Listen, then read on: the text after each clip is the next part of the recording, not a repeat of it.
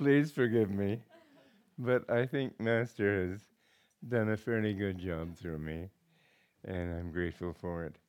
But this is not a farewell eulogy. It looks like it looks like I'm stuck and you're stuck with me for another 6 years.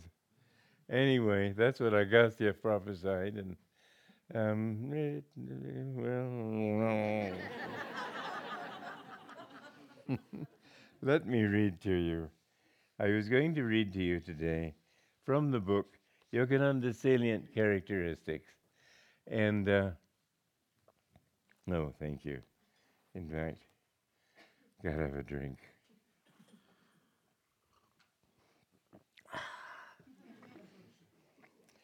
It may be interesting to learn about some of the salient characteristics I observed in Paramahansa Yogananda during the years I lived with him.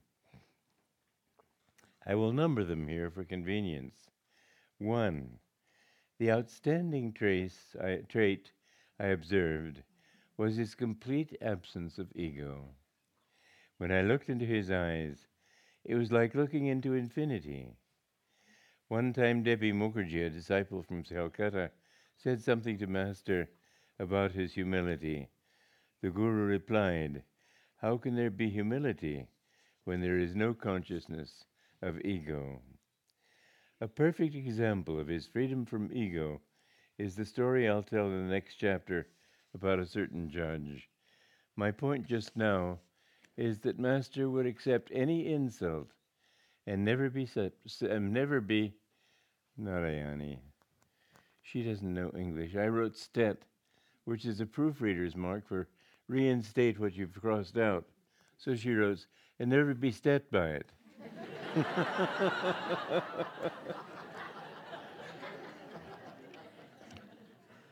I misremember this one. As you'll see, he accepted that judge's withering contempt with utter good cheer.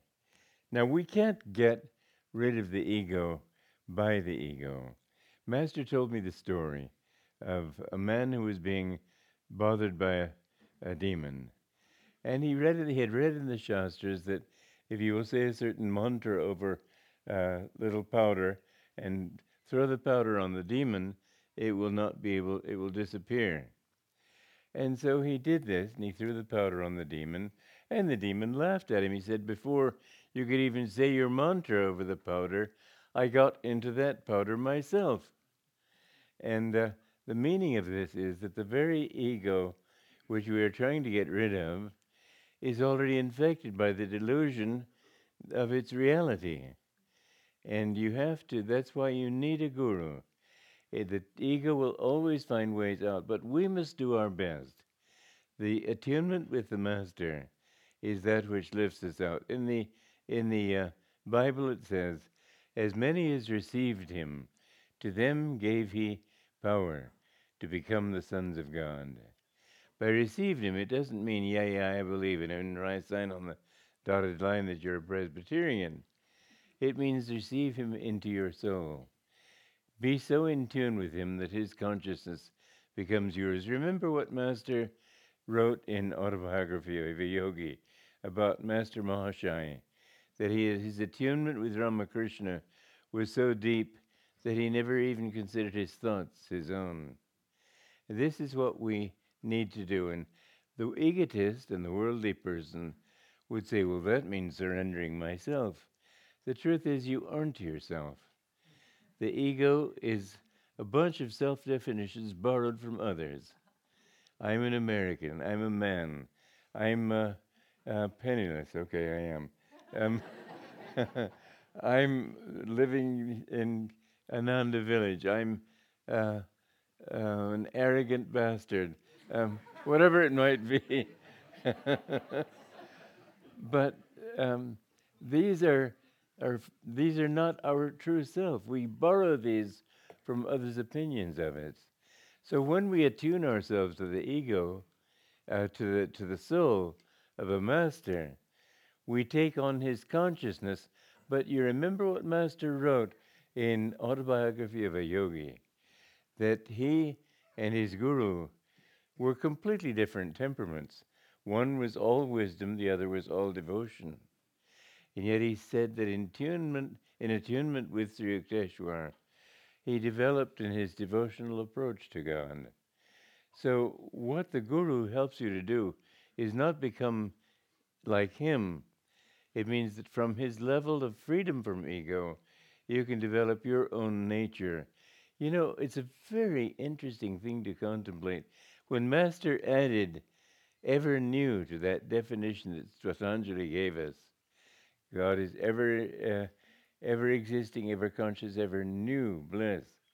That new has a very important significance. That bliss is expressed in a particular and different way in every human being. And really, as I've said before, this is our reason for loving everybody, because everybody really only wants that same bliss. But you will express it differently from me. And that's why so many people say, well, this saint isn't like that one, as if it were a deprecating thing. The saints are of an infinite number of types, and yet they all love God, and they all are in His bliss.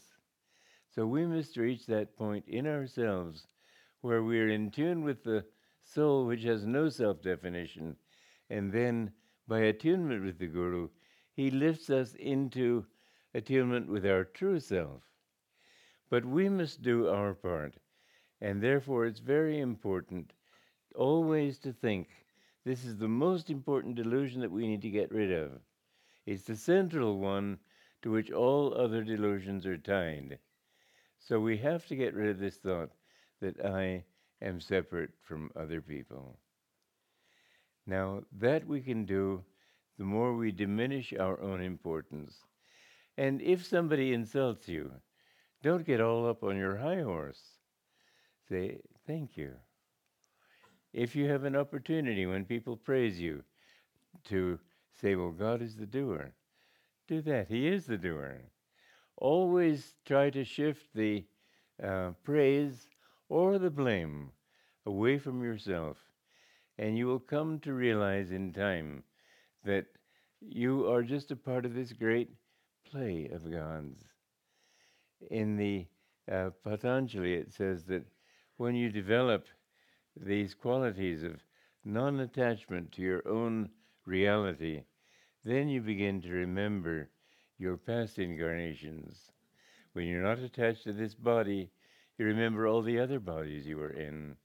So to get rid of the ego is to help us to remember who we really are. So practice this every day. Never get offended. Thank people. There was this saint that Master talked about who he had a critic. Every time the saint did anything, this critic would always point out the downside of that. And one day a disciple came to the Guru exultingly, saying, your enemy, the critic, has died. And the Master wept. He said, I've lost my best friend. He was the only one who dared point out my faults. So think of everybody in those terms. They are not your enemies. They are all your friends in different guises. And you'll be amazed how when you have that attitude, that even complete strangers will come to you and want to help you. You know, we live in a world of magnetism. And the kind of magnetism you put out, people can't define it as, oh, that's that kind of magnetism. But somehow, in your presence, they will feel more like helping you or doing things for you. It's really amazing. I had an interesting, I've talked about this before, and I don't want it to go to her head, but if it can, it's gone to her head long ago. That was one time I called Assisi and told Anand and Kirtani that I just couldn't come to Italy that year. I was too ill, and it just wouldn't, my body wasn't up to it. Well, Nandini happened to be in the room. So she took the phone, and she said, would you like to give a launch in Milan of your new book? I said, yes. I don't know how, but she has that incredible magnetism of making you want to say yes. So against my own will, just that simple sentence, and I said, okay. And in fact, I did give the launch, and in fact, it was a great success, and so everything worked out fine. But you know, you're the kind of magnetism you have, you'll find that people will respond accordingly. Some people that, no matter where they go, there's always somebody ready to growl at them. And other people, wherever they go, they smile at them. I remember this wonderful time I was in Paris, and it was my birthday, and I wanted to go to a concert. And you all know the story, but I'll tell it anyway. There may be one newcomer here. And they were closing the door for this concert. And I said, but it's my birthday. I said it in French. And the man said, oh, well, then please come in. Happy birthday. So there was no room in the audience. And they put me up behind the altar. And so I was facing the audience. Well, it was a blissful experience. And I was very grateful to be able to hear it. But later on the metro, their word for subway, a little old woman came to me and she said, do you remember me? I said, well, not exactly. And she said, but I was in the audience. There were 700 people in that audience. How she thought I could remember, I don't know. But you know, it was because she felt my joy in that music. And somehow it made a contact with us, between us. And she sat down and told me problems she was having with her daughter and all sorts of things. Somebody I didn't know from Adam, or I should say Eve. But if you put out the right kind of magnetism, you will find doors opening for you everywhere you go. So remember, if you can diminish the sense of ego, the soul will be able to come through you. You will be able to do things. So many people, they will spend months trying to figure out how to write one poem. But if you get the ego out of the way, you can accomplish 1,000 times more because things are done through you. I remember in Hollywood Church about 1955, and some woman came to me, greeted me after church, and said something about what a nice sermon that was, and I said, well, God is the door. Oh, really? As if I knew it was good. I didn't know it was that good. No, that's not what I meant. But if you give God the credit for everything that you do, you'll find that you feel free and you will be able to do it better. So keep that thought in mind. That was the wonderful thing about Master. I remember one time Boone wrote him a letter, and he really took Master to task out of his own delusions. And Master, afterwards, when he saw him again, he said, you should take up writing. That was the best letter Satan ever wrote me. But he meant it. He wasn't talking sarcastically. There was no ego in Master.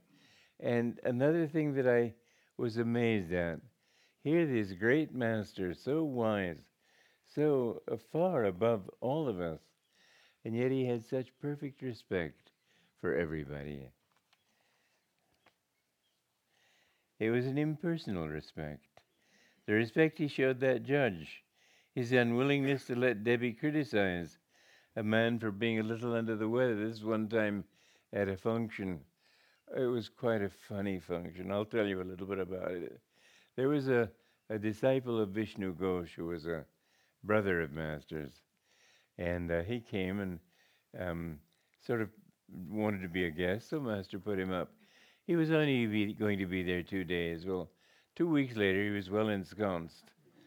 And at that point, he complained that the food was too Western for him. So Master just sent him food from his own kitchen. And then there was a big function. And this man decided he was a boxer, but he wanted to be a dancer. And he danced the way you'd expect a boxer to dance.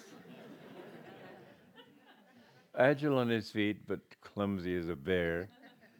And he was supposed to be a hunter, chasing a deer, hunting a deer.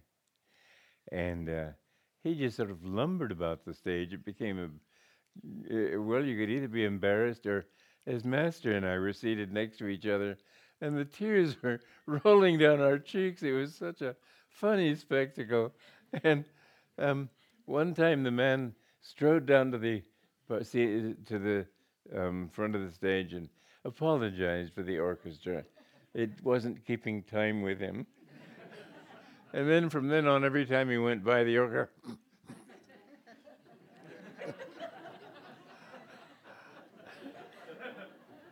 finally, after an eternity, the deer got it in the neck, so to speak, and it died.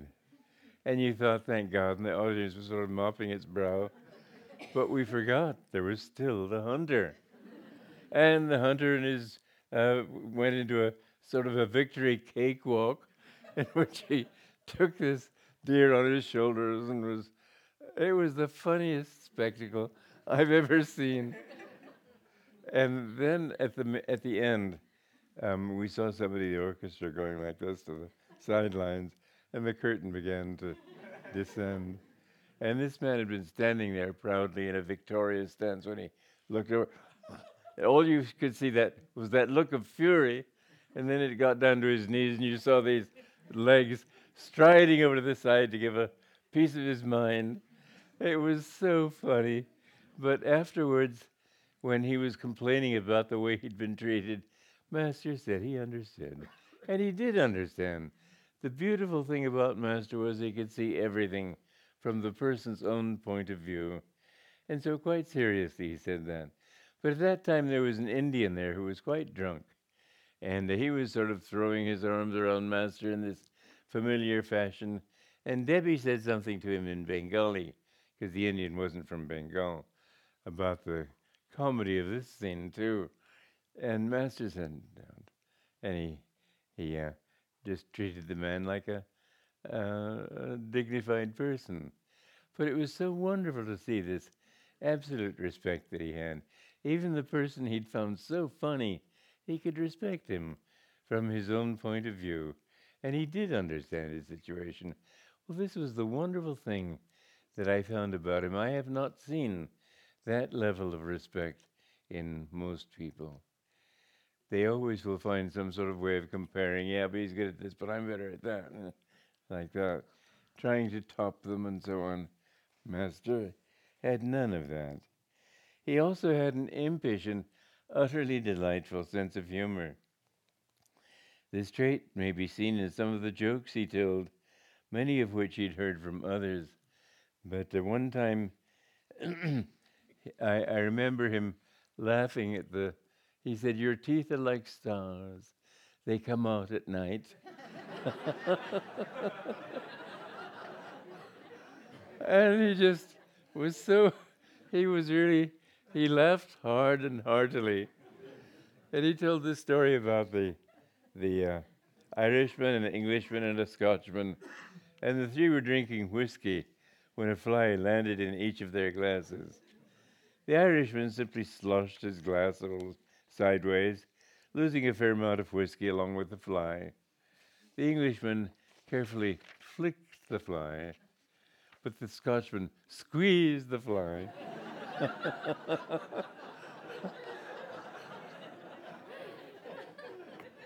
And the way Master said squeeze, it was sort of a chuckle of absolute glee. You think of Master as very serious and so on.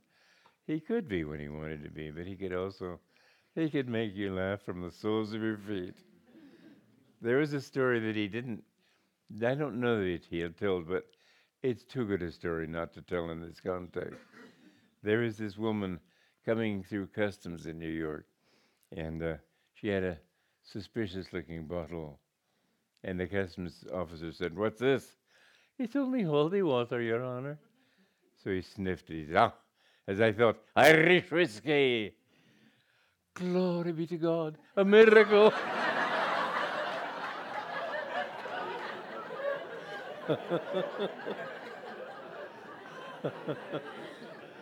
Well, that's the kind of joke Master absolutely loved. You know, a sense of humor and fun and so on. It's a part of bliss. I've often heard, you remember, Master said that Sri Yukteswar, when people asked him, why did God create the universe? He said, um, he leave a few questions to be solved in the divine. Okay, that's a good answer. The scriptures have another answer, that the Spirit wanted to enjoy itself through many. But then I think people in prison, people with cancer, people suffering from broken hearts, all the pains, as Krishna says in the Bhagavad Gita, get away from my ocean of suffering and misery. And yet, there is something, and it occurred to me not long ago that the real explanation, the best explanation that satisfies me the best, let me put it that way, is that the nature of bliss is to want to expand itself. I think that it's the nature of bliss to want to create and then withdraw into a night of Brahma, then create again. It's the very nature of spirit to want to create itself and then withdraw and then create again. It makes sense to me because the more blissful I feel, the more I feel like expanding that bliss, expressing it, not hiding it in a cave somewhere. So anyway, take that as you like. I remember when he came into our dining room. Well, you know, men are not very good. They need women around. Men are not very good at keeping things neat. And let's face it, that dining room was pretty much of a mess. There was one chair he could sit down on. And he looked around and said, well, it could be worse. But so many people talk of him as a stern disciplinarian. He wasn't. He was absolutely lovable and loving. But he was kind, he was forgiving. But with disciples, yes, he did try to help them to understand. And he sometimes realized that just as if you have a child who's crossing into the street, you don't say, now, Johnny, come back, you might get run over. You take him by the scruff of his neck and pull him back and whop him a couple of times on the bottom to make sure he doesn't do that again. And it's not out of anything but love that you do that. And so it is that he sometimes, with his disciples, had to be stern. But he wasn't stern. He told me, I just wilt when I have to treat people in any way except lovingly. But it's the only way he could get his message across. He wouldn't have been true to his job as guru if he hadn't been that way sometimes. He understood others from within themselves, and not as others do from outside. There was a young disciple, A.B. George, whose talk was rather, you might say, salty, and who didn't show the usual respect for his guru that we all did. Such had been his upbringing. He would actually sit in a chair in the master's presence with one leg over the armrest, the sort of thing you and I wouldn't dream of doing. But master saw behind that facade, after some particularly unusual display of what in other disciples would have been blatant disrespect, he embraced A.B. with a loving laugh. He just took everybody as he was and treated everybody accordingly. But you know, I remember um, I went to a bar mitzvah. I'm not Jewish, but I was invited to do the postures for a bar mitzvah in Beverly Hills. And so I did the postures. Then a Beverly Hills psychiatrist, and I think you have to say that probably all of them are atheists.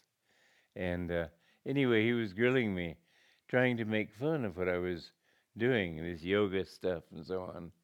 So I tried to impress him by telling him about certain miracles that I'd seen.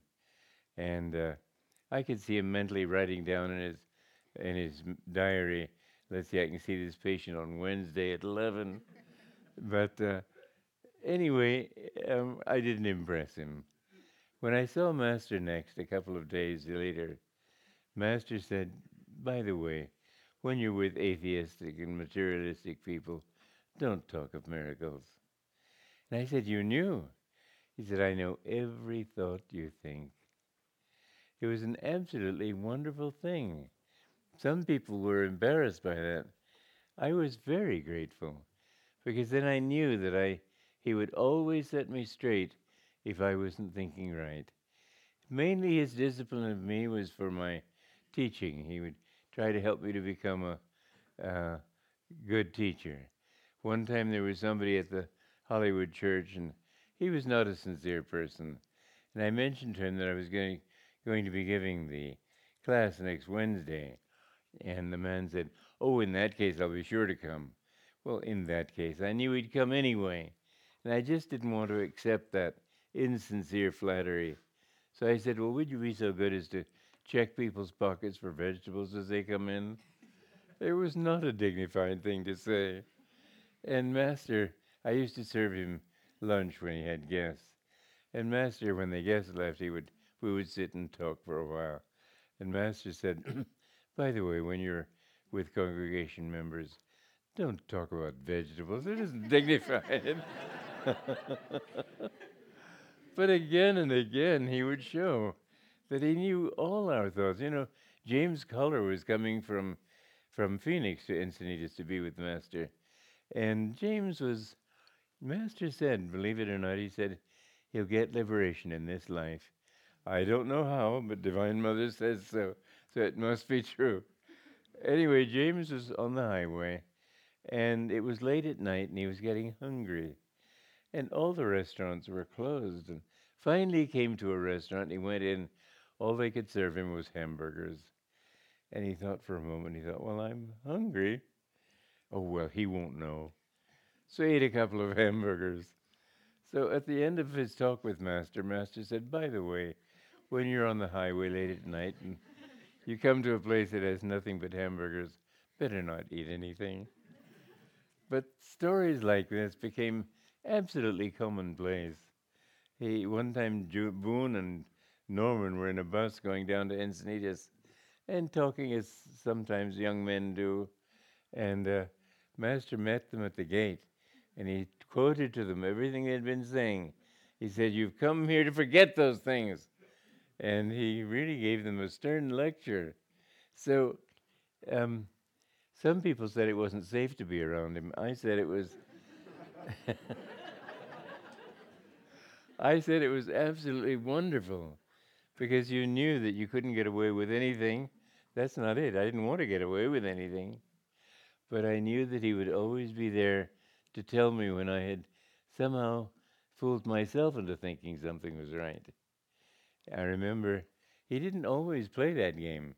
Sometimes I said, I came to him much too intellectual. It had been a sort of a facade that I had put on by being in this country and not being able to adjust to the culture and so on. And I found that I was intelligent and I could beat anybody in an intellectual argument. So I began to put on this facade of intellectual pride, and it didn't suit me, and it wasn't a good attitude. And he wanted to cure me of that. And so, what was I talking about here? Can you think? That you didn't want to get away with anything, and he always corrected you back. Yes, he gave me work to do on the magazine, writing articles and so on. And if you read the old magazines and come upon the name Robert Ford, that's me. Anyway, one time I became quite upset with him. I said he wants me to develop more devotion and leave this intellectuality, and he said he's giving me intellectual work, and I got upset. Then one time I wrote him a note, and I said, "Sir, please forgive me." That's all I said. He phoned me. He said, "Your letter is absolutely incomprehensible." And then I told him, and he said, "Living for God is martyrdom." That's all he'd say. But I came to understand that balancing the two is essential. He didn't want me to become stupid. He wanted me to keep my intellectual sharpness, but he wanted me to balance it with devotion. So it's not as if we have to penalize one part of our nature to develop another, but I found that devotion's really the only way to go. There's that lovely story of Sarvabhauma and Chaitanya. Chaitanya was the Chaitanya Mahaprabhu who began the mantra Hare Krishna, etc. You know it all. And he moved to Puri, and there was a scholar there, Sarvabhauma, and he saw this shining young man always getting people to chant God's name. And in fact, Master told this beautiful story of Chaitanya singing and getting everybody into singing God's name. And a washerman came up and shouted at him, "What are you doing wasting everybody's time just singing like that? Be practical, get something done with your lives." And Chaitanya said, "You may be right, but just join us once in the song." And so he joined them and sang this mantra once, and he dropped his laundry and began singing God's name and left everything. And they came to the washerman's wife, and she started in on a tirade against him for leaving the work and just sitting like this. And the husband said, "Dear, it's all right. Just try once to sing with me, and then I'll." And she didn't. She dropped everything. And so his magnetism for attracting people was incredible. Magnetism finally is everything. Anyway, Sarvabhauma, when he reached Puri, was looking at this young man, so bright, so shining, and yet apparently ignorant of the scriptures and didn't seem to show any interest in scholarship. And to him, it was the only thing. You have to know the scriptures, you have to be able to quote the scriptures, you have to be able to make learned discourses on the scriptures. So he offered to teach Chaitanya. And Chaitanya was very grateful to him, and he said, "Well, I'd be happy to learn anything you can teach me." And so Sarvabhauma took one passage of scripture and interpreted it in 25 different ways, which was a fantastic feat. They don't think in an Aristotelian way there. It's not either this or that. You think, what can I add to this? For instance, God is love. Well, that love can be expressed to children, to your wife or husband, to your parents, to strangers, to the Guru, to God. So every truth, the more central the truth, the more its applications in this world. And so he, in his feat of coming up with 25 different interpretations of this passage of Scripture, it was a phenomenal feat. And Chaitanya said, "Well, that's amazing. Congratulations. Let me see if I can come up with any more." He came up with 80 more. And Sarvabhauma just fell at his feet. He said, "You know so much more than I." And again, that's such an interesting variant on our Western dogmatism, because the more truths you can find from one central truth, the wiser and better you are. Anyway, so the understanding of truth and of people and everything from inside, that's where real understanding comes. Master said a scientist can examine the atom from outside, but a master, a yogi, can understand it from the inside. And you can't say, this is what the American Indians used to say, you can't understand a person until you have walked a mile in his moccasins. This is the truth. Until you understand a person from his point of view, you don't have a right to judge him in any way. Each one of us has his own point of view, and this is the absolutely incredible aspect of God. Center everywhere, circumference nowhere. That truth is everywhere, and it can be explained in different ways according to each point. It's just thrilling. So this disciple, A.B. George, was an example. But how many times did I see him? Always he knew us from inside. He one time said to somebody, "You have a sour taste in your mouth, haven't you?" And that person said, "How did you know?" Master said, "Because I'm as much in your body as I am in this body." And I remember going around the desert with him when he was working on the Gita, editing it. And he would have his hand on my arm for stability. And sometimes he would just sort of sway and almost fall, and I'd have to catch him. And he said one time, I'm in so many bodies, it's hard to remember which body I'm supposed to keep walking. But that state of consciousness is hard to imagine. That's why it's impossible for the ego to really understand it. One thing to get out of this ego consciousness, when I used to try to meditate, concentrating at the point between the eyebrows, I would think, now, from where do I look at it? Do I look at it from below? My eyes are below, my body's below. Or do I look at it from above, from the brain? And it was always sort of a mystery to me. But I've come to understand the answer is to be centered in the medulla. The medulla is the seat of ego. That's why when you're proud, your tension back there draws your head back. And if you can be centered at the ego and look forward at this point, then you move that energy slowly forward till everything that you do becomes centered in the positive pull of this same center, the point between the eyebrows. What is there about the point between the eyebrows? It's behind that point is a certain point in the frontal lobe of the brain where ecstasy is experienced and superconsciousness. And a master will do everything with this as his center. And a worldly person will do everything with the medulla as his center. So the more you practice this looking forward from your egoic center toward that center, the more you will find your energy being centered here. And really, you begin to feel yourself. Everything that you do seems to be coming from this center.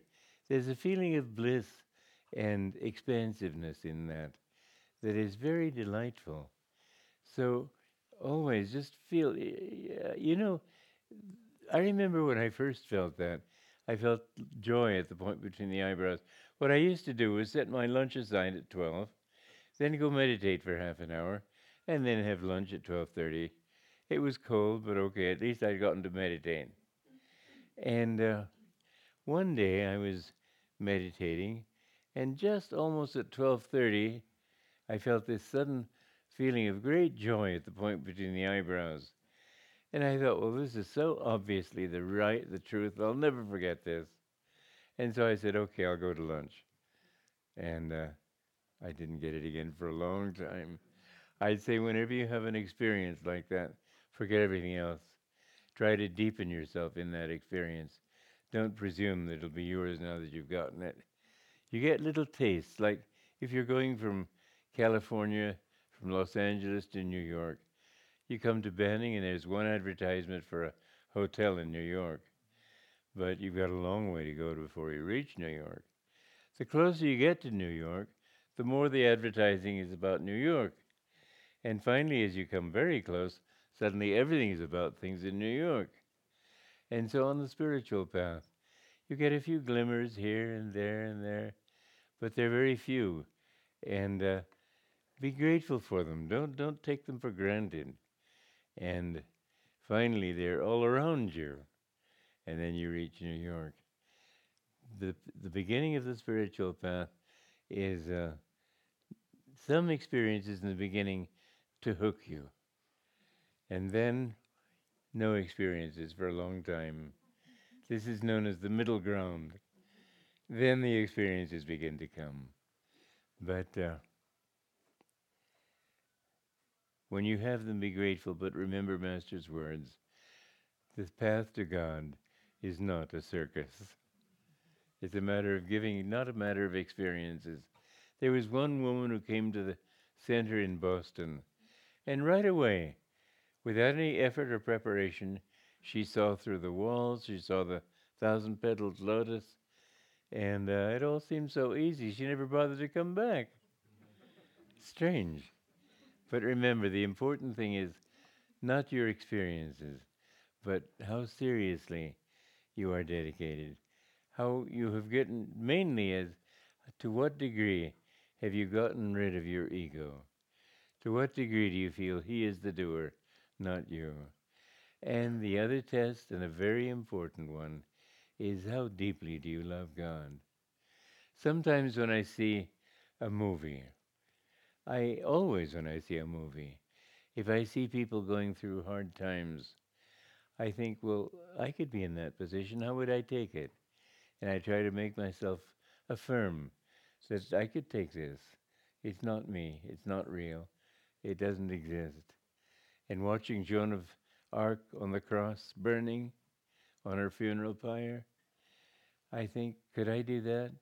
Yes, I could. The fire is temporary. The pain is temporary.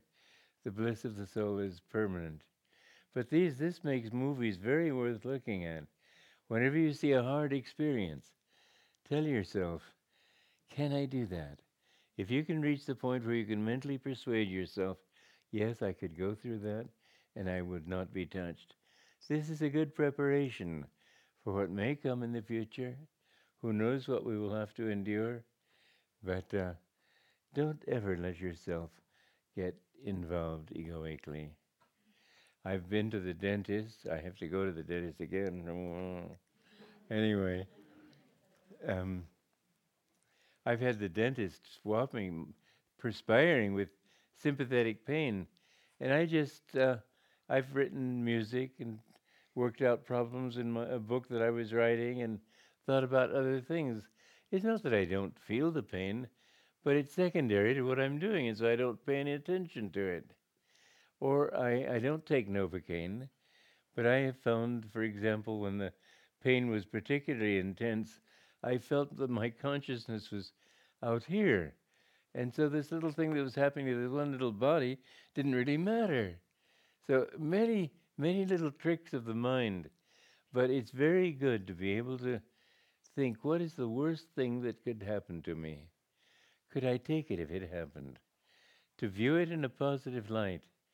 If people hate you, if they persecute you, they will do that. They do that. It's just a part of life. It's a part of being dedicated to God. God doesn't smooth the path before you. He throws brambles in your way.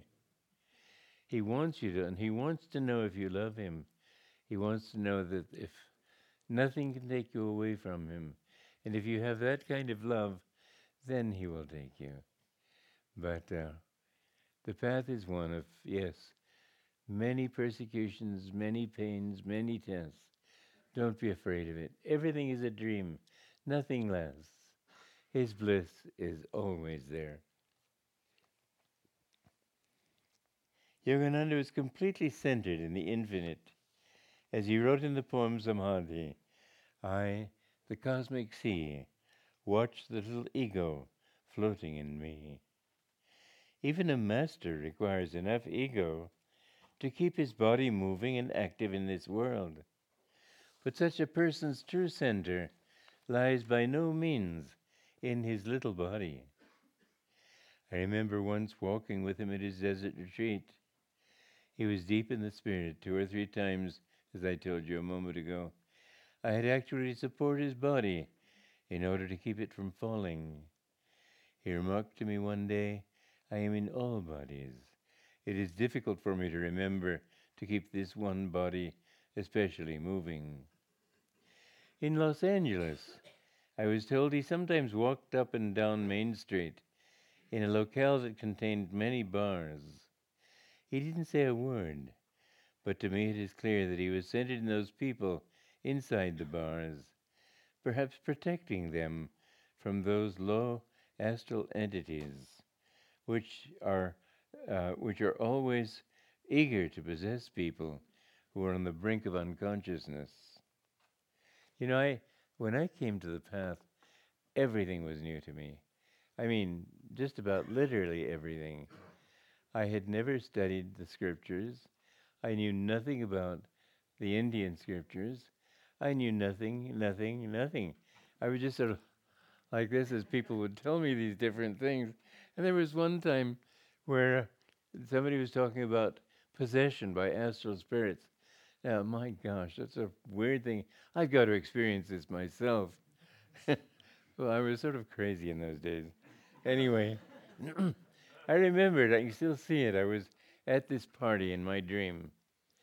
And all of a sudden, I had the thought, I said, it's time for me to go and meet a disincarnate spirit. So I left the room, and I can still see the room I entered. It was all bare floorboards, darkness outside, and I stood in the middle of the room, and I said, all right, I want to know what this is all about. Come on. All of a sudden, the floorboards began to wave up and down, and I found myself being sucked out the window, and I tried to fight back, but I found myself starting to go unconscious. And I thought, well, I don't want to play with this one. So I called, Master! All of a sudden it stopped. And I came back. Now, this is a funny sequel to it. I asked Master about it later. First of all, he asked me for further details. And I thought, well, he saved me at that moment. Doesn't he know? I said, sir, don't you know? He said very impatiently, brusquely, he said, when you're one with God, you are God. Just like that. That's quite a statement to dash off brusquely like this. But he said, don't worry, these things come on the spiritual path. Don't give them any emphasis. But so I knew from experience that possession is a possibility. And it's very important never to go into that passive subconscious state. That's why meditation should be an active thing, not a passive thing. You don't just sort of passively sit there because there are a lot of tramp souls around looking for a free ride. You know, if you've left your car unlocked with the keys in the ignition, who's going to get into that car? Only a thief. Honorable people don't. So don't play with these things. They're quite serious. Anyway, he was walking up and down and trying to feel these people and give them energy, helping to save them from that kind of thing. Many times people will murder, for example, and they won't remember what happened to them. They would be cases of possession where they didn't have anything to do with it. It was this soul through them that made them do that. They get the electric chair treatment, but it wasn't they who did it. They were just weak-minded enough to be open. So remember, there are influences. Master said also that thoughts are universally, not individually rooted. And it's very important to understand that your thoughts even are not really your own. They depend on the level of consciousness that you are on. I remember one time I suddenly fell into a mood. I'd been with Master just a few months, and I remember I wanted to see him, and I didn't see him, and there was a bottle of water that was demanded for his kitchen, so I hastily preempted the job to myself and took the bottle up there, and Master was in the next room dictating, and he didn't pay any attention to me, and I, just like an immature boy, I said he doesn't care about me, and I felt very moody and upset, and I tried to get out of it. And the more you use your reason to work on your feelings, reason is moved by feelings, is directed by feelings. And the more my reason would tell me, yeah, that's the way things are, nobody cares for nobody, that kind of thinking. But then I had enough this distance from myself to think, well, do you like this mood? And I thought, no, I don't like it. Then if we can't get out of it by reason, let's sit down and change our level of consciousness. You know, I put my mind here. It took only 5 minutes for me to completely change my awareness. When my energy was raised in the spine, suddenly I saw everything in different ways. I thought, of course he doesn't have time to stop every time somebody comes by. He's working on his letters, and everything was completely different. So your moods depend upon your level of consciousness. But that level of consciousness has thoughts belonging to it. So on this level, all these negative thoughts come. On the upper level, positive thoughts come. And if you want inspiration, then don't think you can generate it, but open yourself to that higher inspiration, and there's no answer that cannot come to you if you will give that superconsciousness a chance. And if you're a poet, the inspirations you will get will be in terms of poetry. If you're a composer, they'll be given to you in terms of poetry, of music. If you're a mathematician, they'll be given to you in terms of mathematical formulae or something. But you will find that every great discovery or invention owes its success to attunement with that higher source of inspiration. So try always. Don't try to be clever. Oh, let God work it out for you, and you'll be amazed at how it works out. Desirelessness was another strong trait in the master. One time, James J. Lin, a wealthy disciple, wanted to buy him an overcoat and took him for that purpose into a men's clothing store. Yogananda saw one coat that appealed to him, but when he saw the price tag, he hastily looked elsewhere. The coat was very expensive. Mr. Lin said to him, "I saw you looking at that one. Let me get it for you." Yogananda had to agree. To the coat, Mr. Lin added a matching hat. The master always felt awkward wearing this expensive overcoat. After some time, he prayed, "Divine Mother, it's too good for me. Please take it away." Let's see the page. Yeah. Some days later, he entered a restaurant. The Divine Mother told him she would be taking it away that evening, so he emptied the buckets.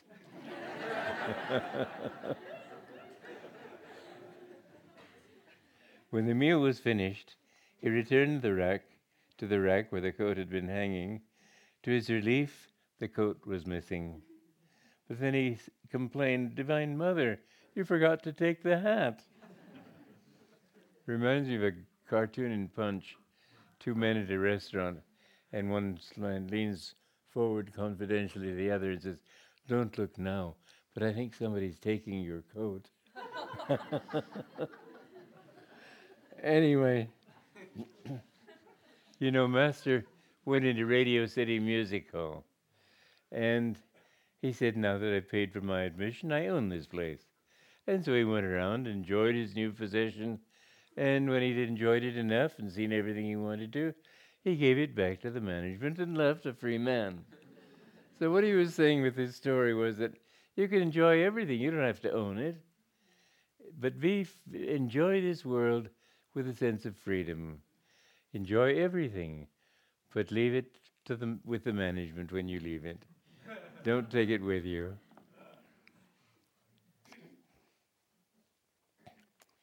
One day at Mount Washington, he came downstairs and saw a small group of us standing there, waiting for him. "Isn't it a warm day?" he asked. We, knowing that he had it in mind to give us money for a little ice cream, answered, "Oh, it's not so warm, sir." "Are you sure it isn't a little warm?" "Well, it is if you say so, sir." Finally, with decision, he concluded, "I can't keep money and I won't. Here's a little money for ice cream. Go out and buy yourself some." It was so sweet. But the thing that meant most to me was his statement, "I can't keep money and I won't." It was only a little money. In any case, it wasn't the money, but his statement that touched me so deeply. I spent some of my own money for the ice cream that day in order to keep the bills he'd handed to me. Those bills now rest in the little museum in the hall above my home. Complete non-attachment was another characteristic of his. Toward the end of his life, he made plans to go to India. I was one of the people he wanted to take with him. Twice he had to cancel his plans. The last year, those plans were cancelled permanently by his final exit from the body. The last year but one, I asked him, "Sir, shall we be going to India this year?" "I'm not curious about these things," he replied. "What Divine Mother wants, I do." Not curious about a trip to India? I was amazed. But I saw that in everything he was completely non-attached.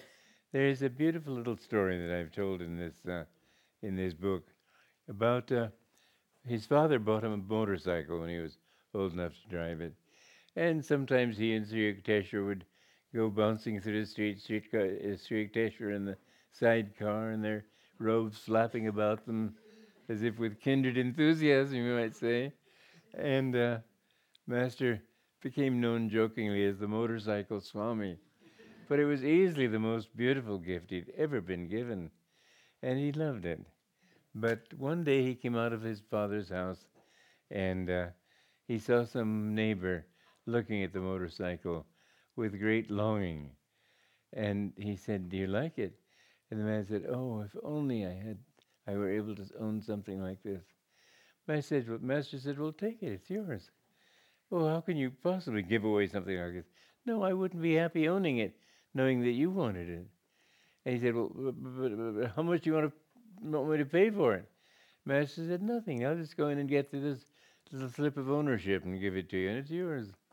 But that was the spirit Master had. He one time had an Esraj, which is like a sitar but much smaller string instrument, and he loved to play it. But one day somebody looked at it with uh, great affection for it. Master just gave it away. He was completely free in himself. And so it is that we should be. The nature of a master is that to help us to become like that too. We need to develop those characteristics if we too are to find God.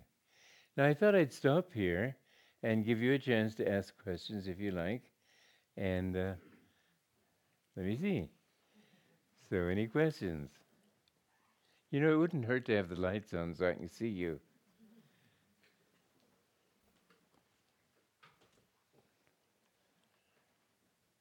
Do we have microphones? Yeah.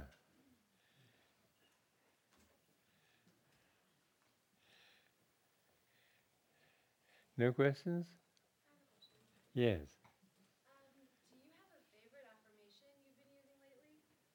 Do you have a favorite affirmation that you've been using lately? That's an interesting question. I don't affirm anything. I perhaps should, but I just say I love you.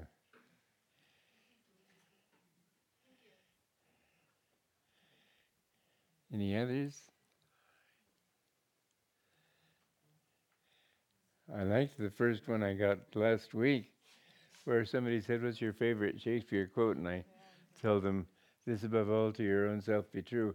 But then I liked better even, "Enter, pursued by a bear." That was a stage direction, I think, in As You Like It. Anyway, one of the plays. Yes.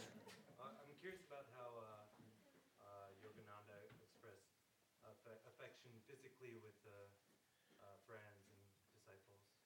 He's curious about how Yogananda expressed affection physically with friends and disciples. Was he very physical? He didn't normally embrace people. Very rarely did he do so. But, you know, you could feel his love. I remember one time at the desert, I was leaving the room and I reached the door. Well, I've had eye surgery, so I can see very clearly now, but in those days I couldn't. I was very short sighted. So it wasn't the expression on his face, it was sort of a mist there. But all of a sudden I felt just overwhelmed with love.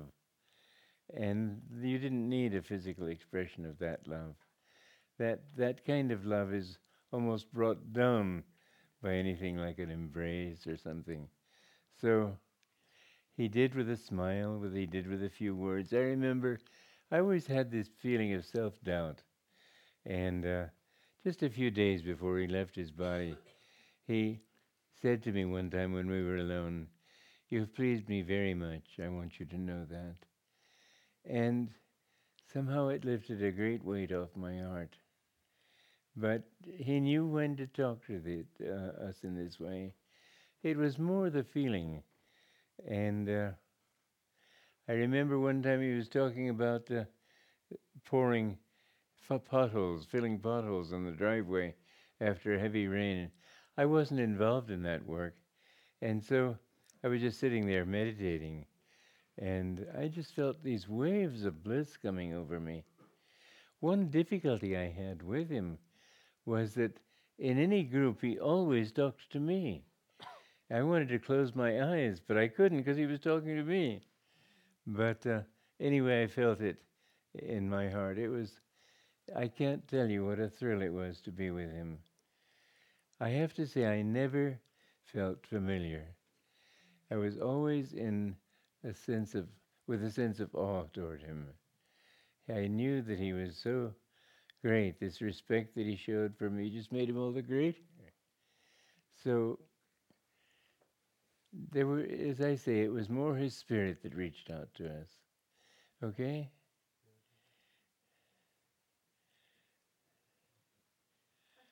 Yes. How do you define a saint? Swami, how do you define a saint?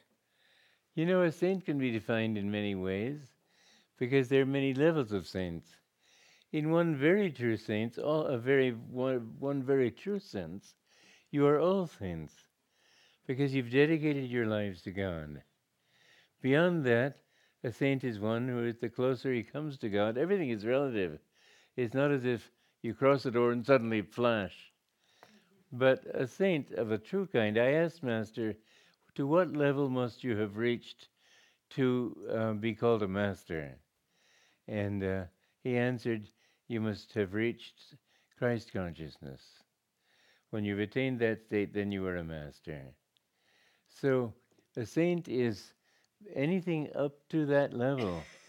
He said to me one time, all of those who are with me have been saints from before. And I think by with me, I think he meant in tune with him, not just physically there. And I said, well, what about those who don't seem all that saintly?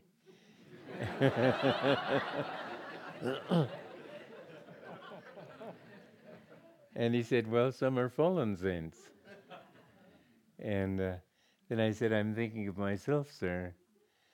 And he said, it's good to have neither a superiority nor an inferiority complex. That was all his answer.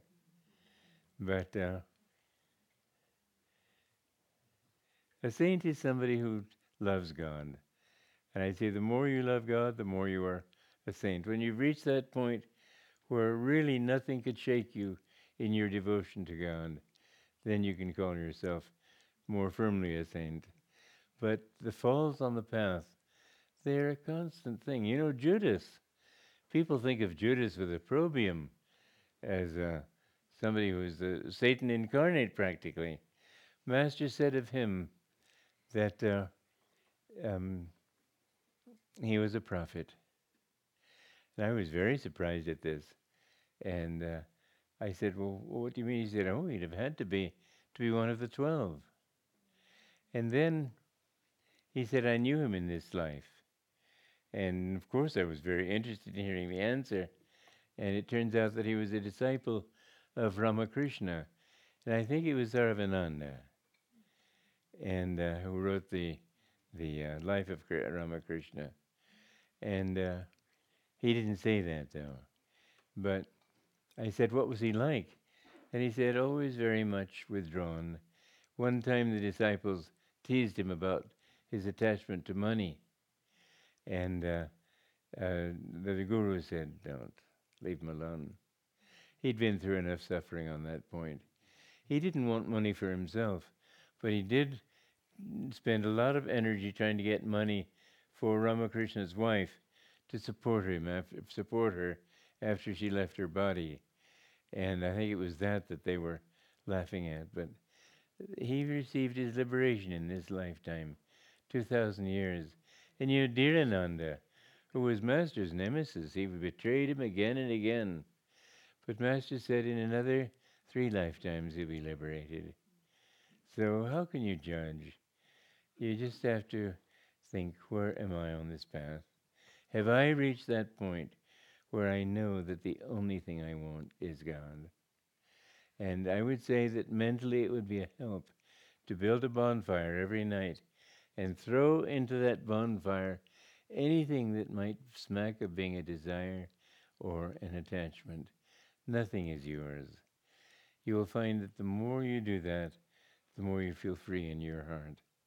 Finally, a saint is one who has no desire for anything except God. Any other questions? Yes. Swami, what is, if there is, the biggest obstacle that prevent women from advancing spiritually, and how they can overcome it? What is the biggest obstacle that prevents women from advancing spiritually, and how can they Emotions. overcome it? Emotions. Women tend to be more emotional, men altogether too rational. And both are needed. But these emotions that make women get all excited about things. Remember, anything that happens, don't try to always smooth them out. So when things are great, don't make them very great. Just, okay, it's okay. When they go back, it's okay. Try to be even-minded and cheerful under all circumstances. And always beware of emotions, because emotions will always fool you. This is why I know Dayamata said to me once, let's face it, women are more spiritual than men. And I thought, yeah, that's why all the avatars are women.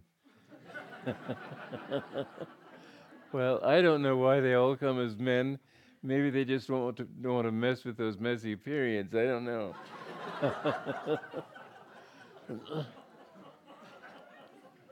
But he said the spiritual path is more difficult for men, but those who get there become very great. And it all balances itself out. I have seen, with an impersonal view, that in life, generally speaking, women are more competent than men. This may cause a great deal of resistance and distress among men, but it is true. And yet, if you look at it further, all the people who are the most competent in every field are men. Even the field that women are supposed to excel in, like sewing or cooking or things like that. So it all balances out, but in a very strange way. I'm not going to go into it further, but it's, of course, an endlessly fascinating subject. The main point is that there is no difference, essentially. We're all equally children of God. And in one lifetime we're men, in another lifetime we're women. So don't get excited. Okay, any other questions? Yes. You spoke about that you put on a facade to adjust to a different culture, and I also come from a different culture. What advice would you give to become more real and natural instead of having a facade? You mentioned that you put on a facade to adjust to a culture that you didn't feel comfortable in, and she also comes from another culture. What advice would you give to adjust to the culture? Where are you from? Poland. Poland. Well, here I am from Romania, and I had that problem. I still have it. I don't really feel completely American, but when I'm in myself, people are people. And you can't easily adjust to it is a very different culture, Eastern Europe and America. But my difficulty has been how to present these teachings in such a way that Americans can relate to them. And I have to admit, I feel even a stranger in this world. There isn't any country where I really feel at home. And we're all in that condition. But I was born in Romania, but my goodness, I remember one time when the war was coming and we used to play football, soccer, in a nearby field. And one day, I was their friend. There was one boy who came from across Boulevard Bushtain, and it was a slum. They had so little money that they couldn't even afford window panes. They had to cover their windows with newspapers. And I felt very sorry for him. And I used to give him my toys and do everything I could for him. And one time these boys locked me in a courtyard and then began kicking a football at me, trying to work up the courage to attack me. And I just threw the football down like this, batted it away, and stood my ground and didn't show any fear. And I didn't feel fear. But finally they let me out and decided that the afternoon's entertainment was perhaps a bust. But I went home and I just wept my heart out. Here these dear friends were rejecting me just because I was an American. And why? It's painful. The only answer, finally, is to say I don't belong anywhere, really. I'm a child of God's. And, in fact, Jesus Christ put it this way: who is my mother and father and brother and sister, save those who love God? So, don't ever feel I belong here. You don't.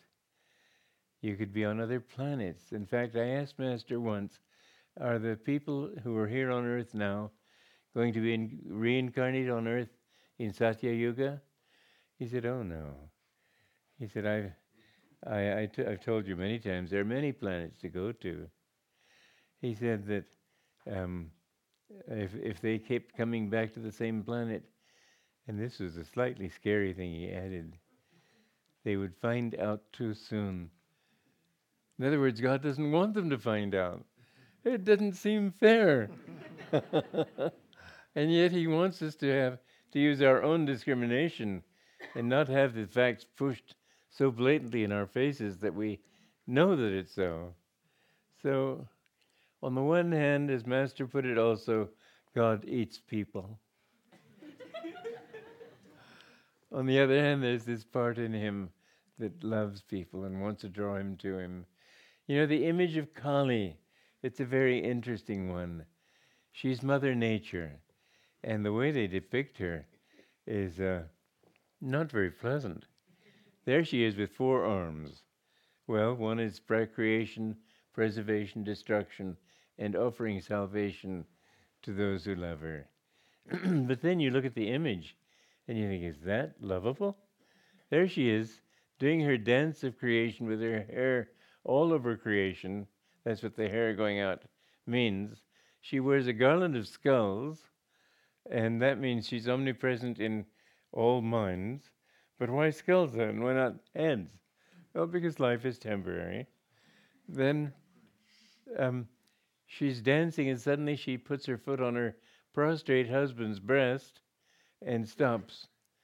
And her Shiva's lying prostrate there. It looks as if she's sort of been doing a victory dance in some way. And her tongue is lolling out as if in bloodlust. And you have to say it's not a very attractive image. But the meaning of it is that the dance of vibration, of cosmic vibration, ceases when it touches the spirit. And the tongue out is what really it is based on this simple thought. When you make a mistake and you're a little embarrassed, you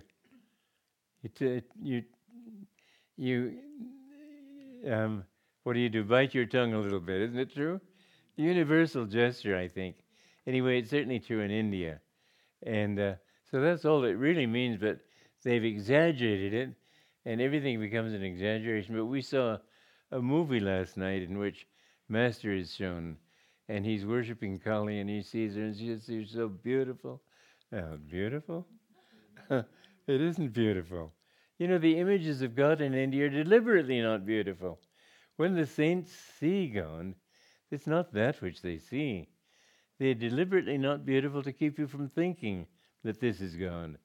God is far beyond that. It's a symbol. Jagannath, the image of Krishna in the Puri temple, in Jagannath temple, he has his arms truncated.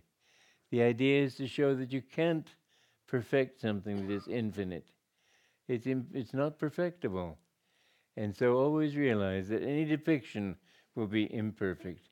But when Ram Prasad, who was a great devotee of Kali, one time he was out in his garden and he was singing to Kali. And his daughter came and was playing with him. And as he was fixing his posts there in the fence.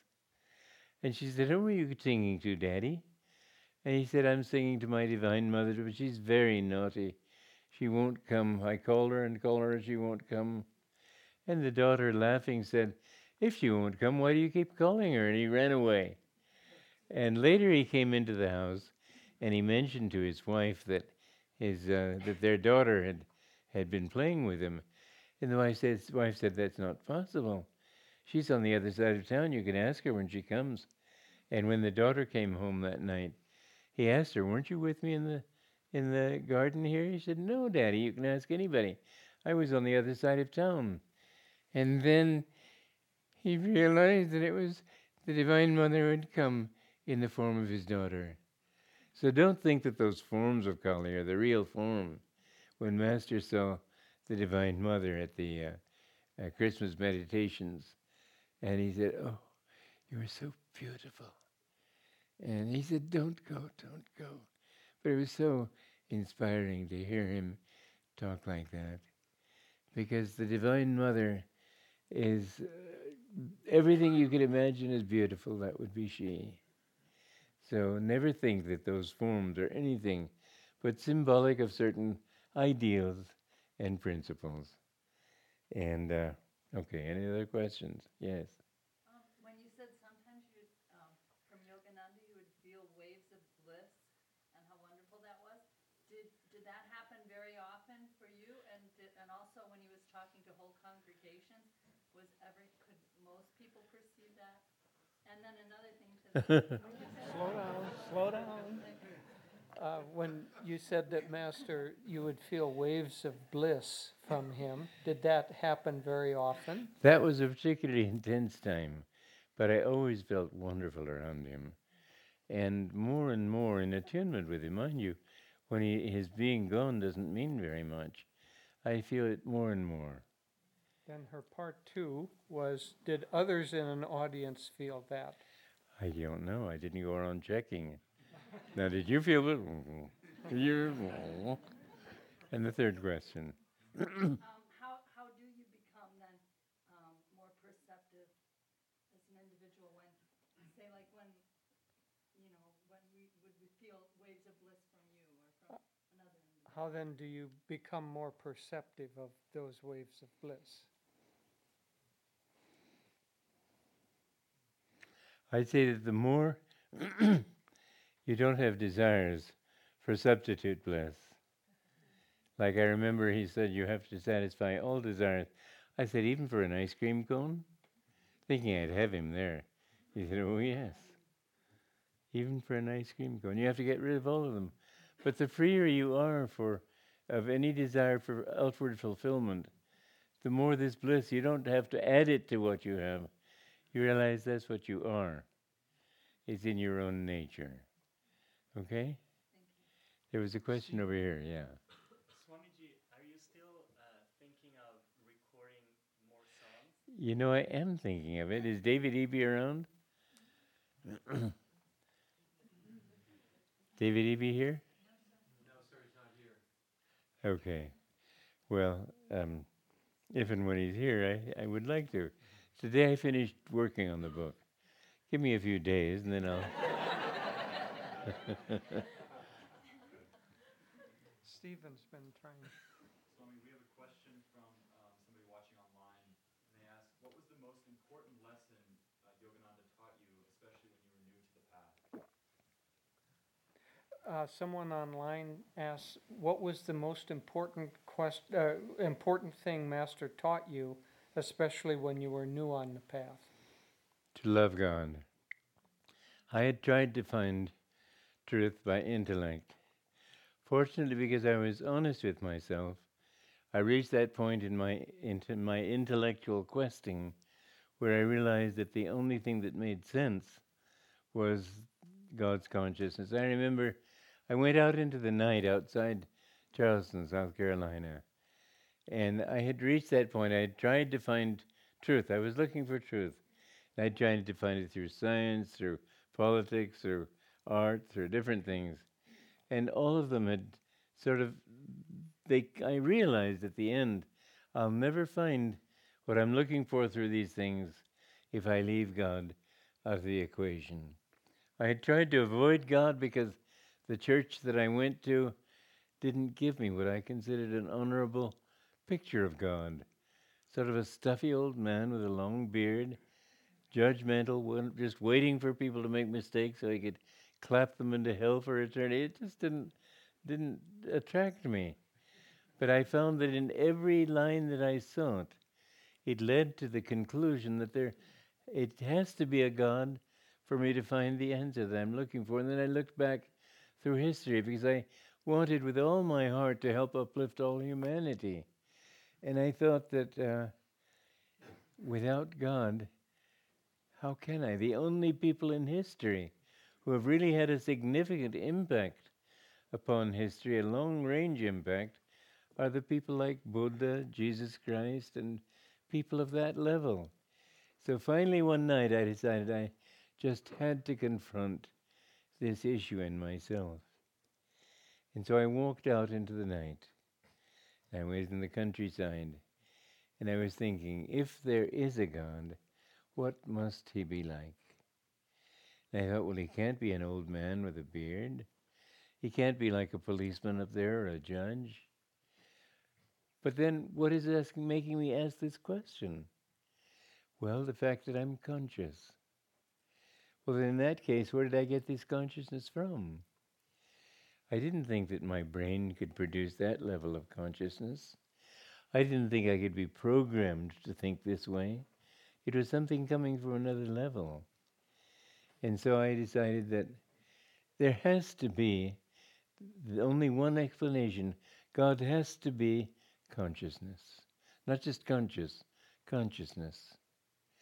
And then in that case, I have to be a part of that consciousness.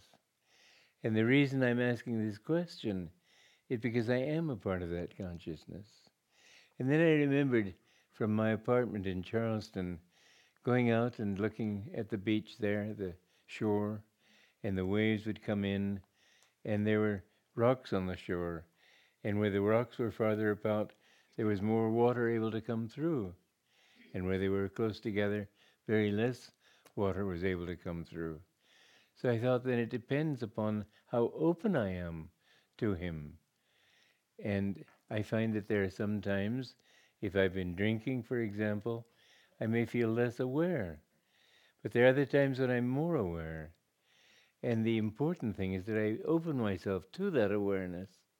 And I thought, well, in that case, there's only one purpose in my life, and that's to seek God.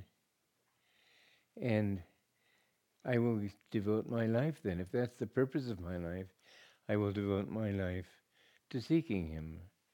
And I remember I came back to the apartment and the boys were laughing, my roommates were laughing at me for being so serious. But I was, from that moment on, the direction of my life changed. And I was desperately seeking this one answer. And it was intellect that drew me to that. And fortunately, I used my thinking rightly because I had no agenda. I just wanted to know the truth. But normally speaking, intellect is not the way to go. And when I met Master, he urged me to develop devotion. And I found that the more devotion I felt, the sweeter I felt. And I realized that devotion is really the only way. Had I had that devotion, I would have found him quickly. But because I didn't, it took me longer. Still, I was pretty young at the time. I was only 21 at that time on this experience in Charleston. And at 22, I came to Master. So that's the answer to your question. Okay. How do you feel Master's work in World Brotherhood colonies will relate to other intentional communities in the world? You know, I was talking to about that just the other day. In fact, last Thursday, somebody asked me the question. I think what we have to do is think not only of Ananda communities, but of a communities movement. As I said last Thursday, the main thing that made it very difficult to start Ananda, and if I weren't so hard-headed, I don't think I'd have ever succeeded. But people would say, let's go this way, let's go that way, let's go. We needed to come to a point where we had enough self-definition to say, this is what we're all about. Once we reached that point, which took a few years, then it was much easier to start communities elsewhere. The other communities have not faced that problem because we can always say, I know that your way may be good, but this is how we do things. Now, if any new community were to form, it doesn't have to be an Ananda community, but Master said this idea would spread like wildfire. I don't expect them all to be Ananda communities, but if we can have a brotherhood of communities so that all of them tune into this system, even though they don't necessarily follow our teachings, they will find it easier. You know, in the beginning, thousands of people tried to start communities.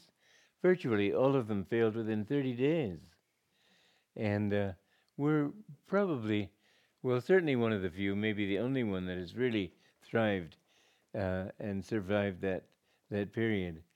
But in the future, it will be much, much easier if every community could say, this is what we do. Once that's clear, others say, take it or leave it. And if we can have this movement, let's say, of communities, I think that will be the most important first step. I'd like to think that Master was their guru, etc., but first of all, communities. Well, here it is, 9 o'clock. I think we'll call it quits for tonight. Thank you all very much.